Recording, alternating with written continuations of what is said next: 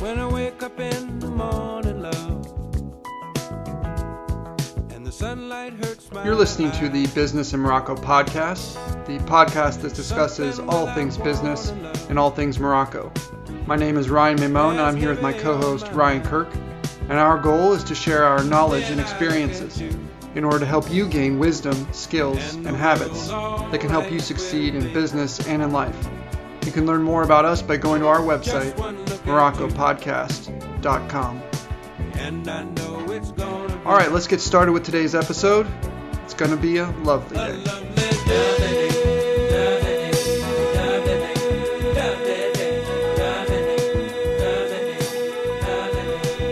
All right, welcome back to the Business in Morocco podcast.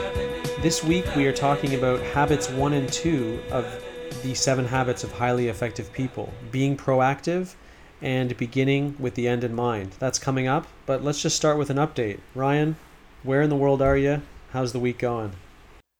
Hey Ryan, things are going well. We've moved on from Chicago. We are now in Ohio visiting some family members. And we had an interesting night last night. There were tornadoes that ripped through Indiana and Ohio and actually destroyed quite a few houses and buildings. And it missed us by, 15, 20 miles. So that was interesting. I saw lightning that went on for probably 20 minutes without stopping. Wow. Which was pretty intense. So yeah, it's been a good time just to reconnect with family members and have a little bit of relaxation.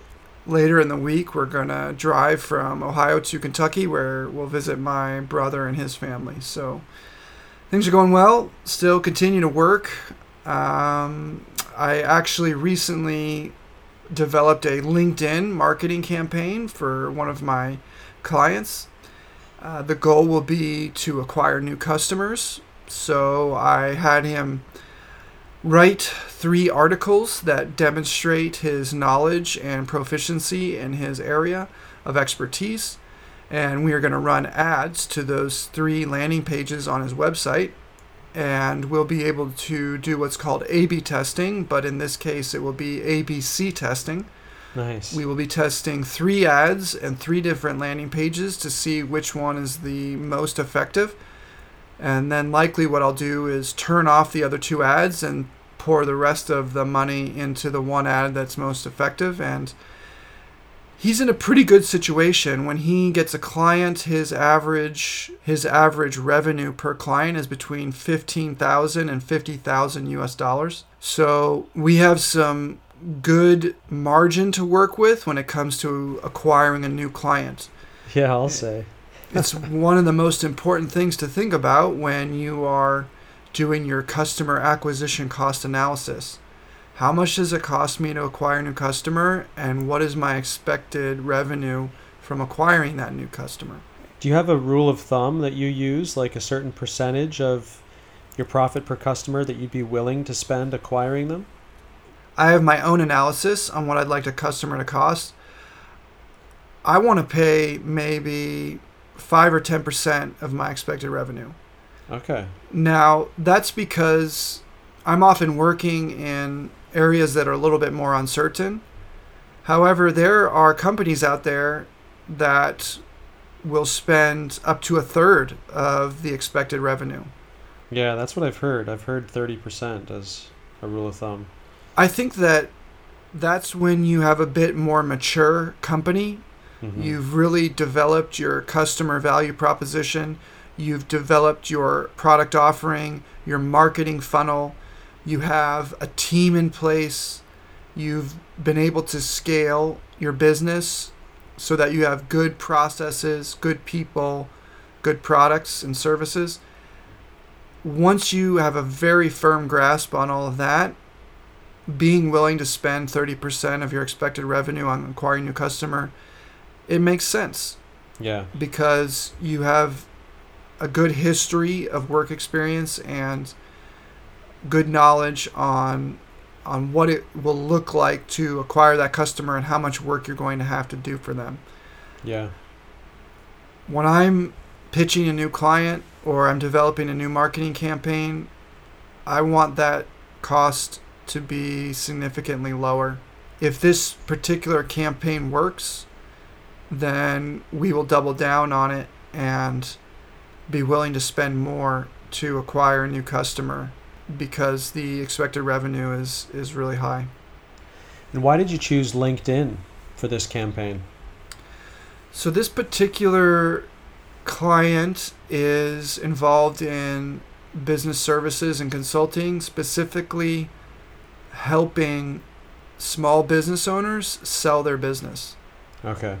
So he often negotiates not only an hourly rate, but also a percentage of the sale, a commission on the sale. Right.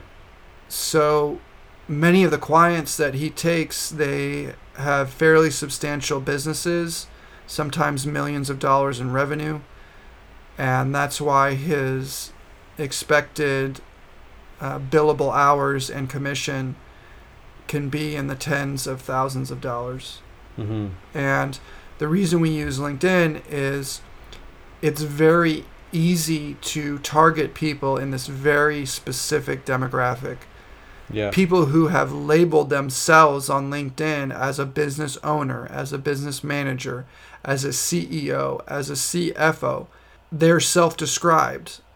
And so you can target them, and you can also target their interests or their geographical location or their type of industry. And in my mind, it was very easy to create a target audience for this marketing campaign that was very specific to the type of client that we're looking for. You can also narrow the audience by age or by gender or by education or work experience. So in that sense, we were able to remove a lot of people from the audience that will probably not be interested or not be appropriate for the content marketing. I see. Yeah. Well, that's good, man. You'll have to keep us updated on how the campaign goes. Yeah, I will. And I actually will probably write a LinkedIn post on how this goes and share it on LinkedIn.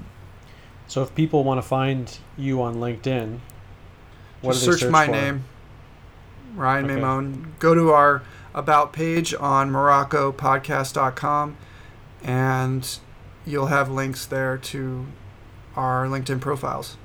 Perfect. What about you? What's going on? Yeah, it's been a good week.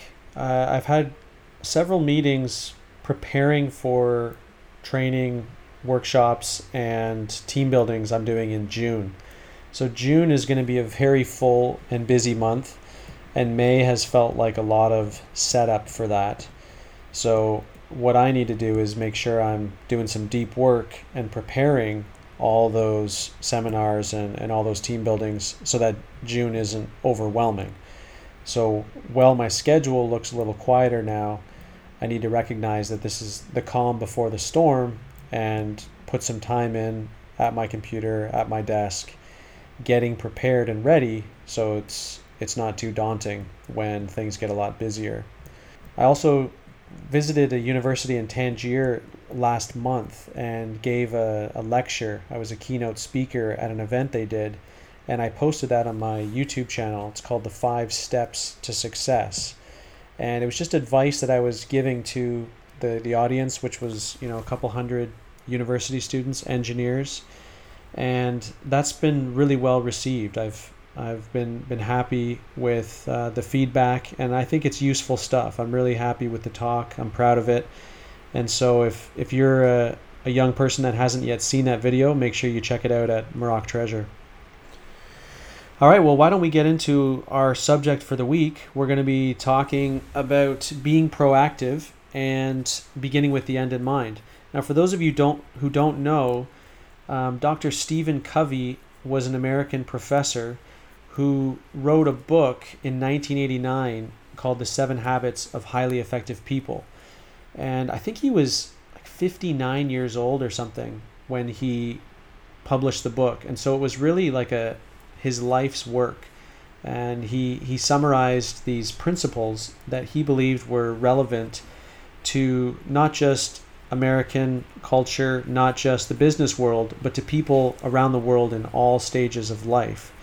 And I think the fact that the book is still being talked about, still being taught, it stood the test of time, is a testimony to the fact that he's right, that these are principles of effectiveness that we can all learn from. Now, both of the first two are really, really important, and I've seen their relevance and the need for their understanding here in Morocco. So let's start with being proactive. Ryan, you had a good definition of what that looks like. Do you want to share that? Sure. I got this from Wikipedia. Proactivity or proactive behavior by individuals refers to anticipatory, change-oriented, and self-initiated behavior in situations. Yeah, that's really good. One of the things that I do in preparing for the team buildings that I lead is I meet with the directors of departments, and a common complaint that I hear from them is a lack of proactivity on their team. They get very frustrated by the people that work for them that are willing to do whatever they're asked.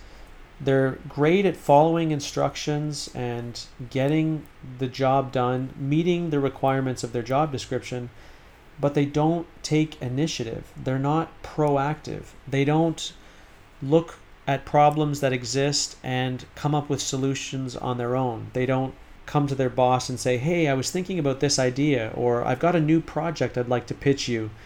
They simply busy themselves with the specific instructions that they're given to do. And bosses don't want to micromanage. They don't want to babysit. They want to see people using their initiative, taking responsibility, taking ownership. That's a phrase I often hear. Take ownership, take responsibility, and be proactive. Make stuff happen. That's really where you can distinguish yourself in your career and stand out from the crowd. Yeah, that's a great point. When we talk about proactivity in the definition I read, anticipatory, change-oriented, and self-initiated behavior, the definition of anticipatory means doing something before you are told or directed to do it. Anticipating a need or anticipating a problem and taking action to either prevent it or solve it. If you want to move up in your organization, or you want to become a business manager or a business owner, you can't sit around and wait for other people to tell you what to do. And if you're wondering why you haven't been promoted or you haven't been given more responsibility, it may be because you are always waiting to be told what to do. And if you anticipate problems, you anticipate issues, and you work to solve them without being told, then that's one of the ways to be proactive. The other definition here being change-oriented, meaning an essential element of being proactive is being effective and causing change. It's not doing busy work. It's not pretending to do work or just looking busy. It's actually causing positive change on your team or in your organization. And the last one is self-initiated, which has to do with anticipatory. You're the one causing the change. You're the one seeing the problem. You're the one taking action. You're the one determining the solution. Now, every work environment is different, and you may have managers or coworkers who are more or less open to the idea of you taking on problems and solving them by yourself. But you can be proactive in any organization. For example, let's say that your boss is somewhat of a micromanager.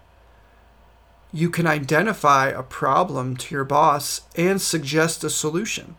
And oftentimes, bosses will appreciate that. Not just that you're complaining or that you're telling them about a problem, but that you are identifying a problem and offering a solution. And there'll be times where you're told no, but if you keep doing it, you will likely be given opportunities to take on more responsibility and move up in the organization. Yeah, that's right. This episode is brought to you by London Academy. London Academy Casablanca is a trilingual smart school that provides an enhanced education through the Moroccan and international English language curriculum. Their innovative educational approach, based on advanced information technology, sports, critical thinking, together with the international experience of their qualified teachers, enables their students to be prepared for the skills needed in the 21st century. London Academy says, "We are the future," and these aren't just words painted on a wall. I've seen their students learning to program, building robots, developing problem-solving skills. There's a definite focus on IT and preparing students to succeed in the information age. London Academy, the first smart school in Morocco where learning is serious fun. Now back to the show. And being proactive, we've been focusing on what it looks like in your career, but really this is a principle that extends to all areas of your life, taking responsibility. So you think about your relationships, it can be very easy to identify changes we'd like to see in other people. Ways we wish people treated us, or we wish they understood more, or ways we'd like those around us to change. However, we do not control the actions and the behaviors of others. We only get to choose how we act and behave. Now, those behaviors may influence those around us. They may not. They have freedom to choose how they respond to how we act. But it's up to us to take control and responsibility for how we act, to be proactive. So if you're not happy with something in your life, rather than focusing on the things that we don't control, might be the economic situation in our country, it might be the government and their policies or laws that exist, it might be limitations in the way that God has created us. You would have designed yourself differently if you were God. Well, we don't get to make those kinds of decisions. And so in those cases, there's no value in mourning and complaining or grieving those things or focusing our attention on them and wishing it was different. We need to put our time and attention onto what we do control and the areas that we can influence. And that gives us practical steps. That gives us actions we can take to change the future. Absolutely. And one of the things that prevents a lot of us from taking this kind of action is peer pressure or a cultural understanding of what is appropriate in a given situation. If the most important thing that you're worried about is what your coworkers or other people in your organization will think about you if you try to be proactive and you look for problems to solve and you try to be helpful and you try to learn something new every day and make things happen, if you're worried that people will criticize you for doing things that aren't your job or for being what is known as a suck up to the boss, then you'll just stay where you are. If that's the most important thing to you is your reputation among your peers, and the most important thing to you is not being criticized for doing things that people don't think you need to do, then you'll stay right where you are. But by definition, as you move up the organization, you will be exceptional. You will be different because every organization is in a pyramid. And as you go higher and higher, the number of people gets fewer and fewer. And the criteria for being one of those people, it gets more strict and more intense. If you want to be promoted, if you want more responsibility, if you want to have a higher salary and a better job, you must be proactive.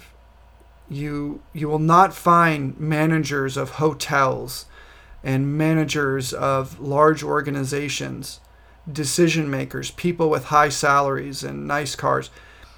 You will not find people who for their entire career just waited to be told what to do.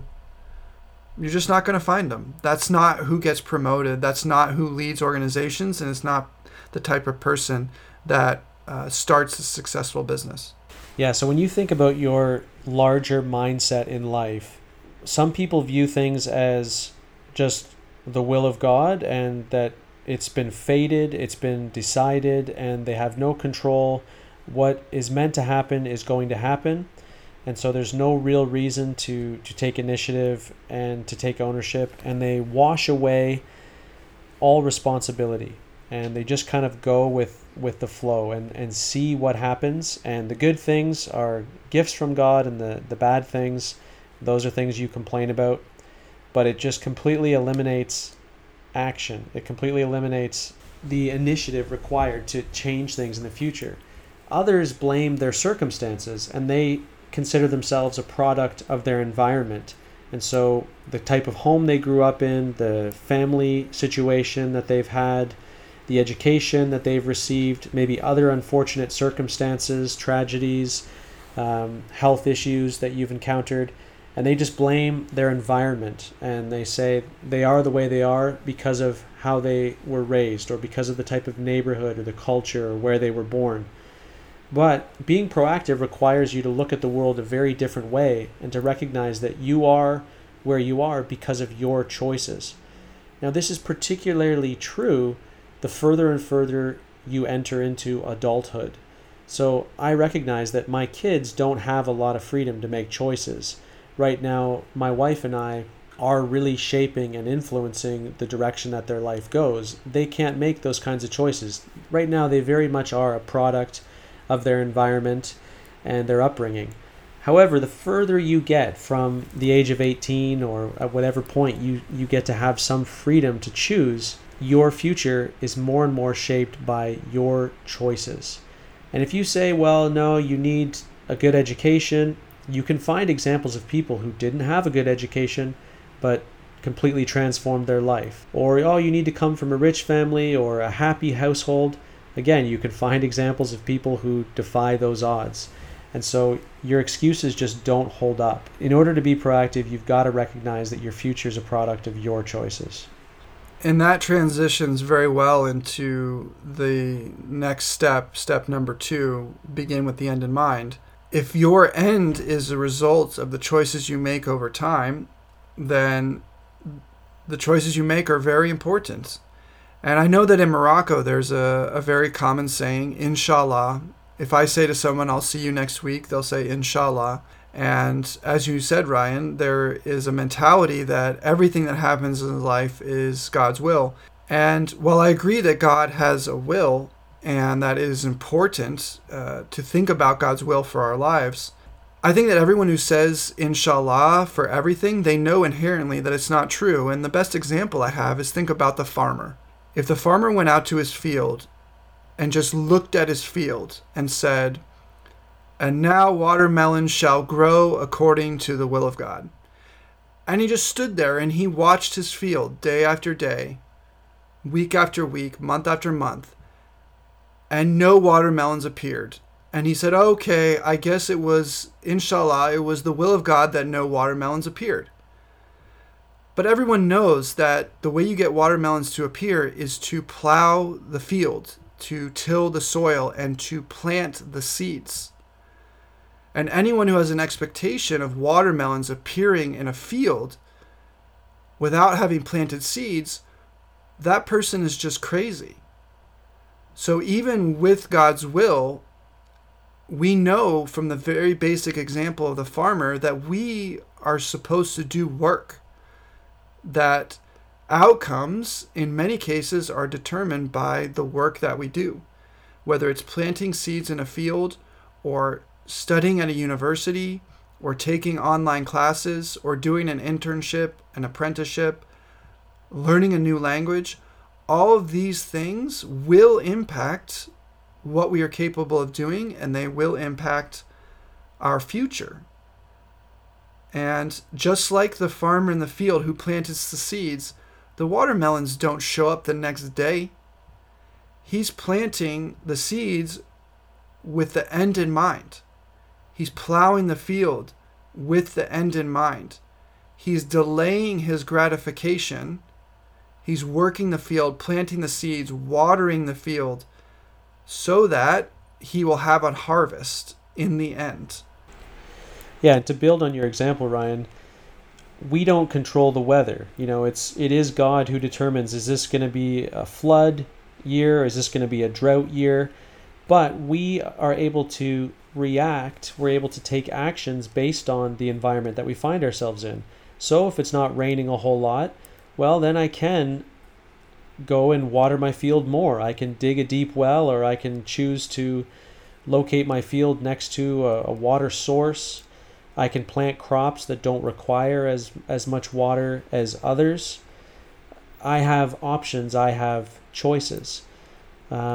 But to just fixate on the fact that, it's the will of God, negates my own responsibility.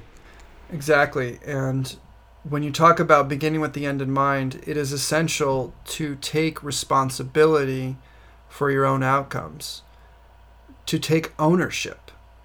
If you aren't taking ownership for your life and where you are, then you will be stuck where you are, because you are the only one who can affect change in your life. No one is going to walk up to you off the street and hand you a high-paying job. You have to earn it. And that's true for Morocco or Europe, and it's true for the United States. This idea that if I move to the United States and when I get off the plane, someone's going to pick me up in a limousine and take me to this high-paying job, it's just a fantasy. No matter where you are in the world, you have to earn it. You have to be proactive, and you have to take the steps along the way that will create the results that you desire. Yeah, I had a guy contact me recently that's struggling to find a job, and he's worked overseas in the finance and banking industry, but since he returned to Morocco, he hasn't been able to land a position with a company here. And the excuse he gave me, or the reason he gave me, is that companies really prefer to hire new graduates.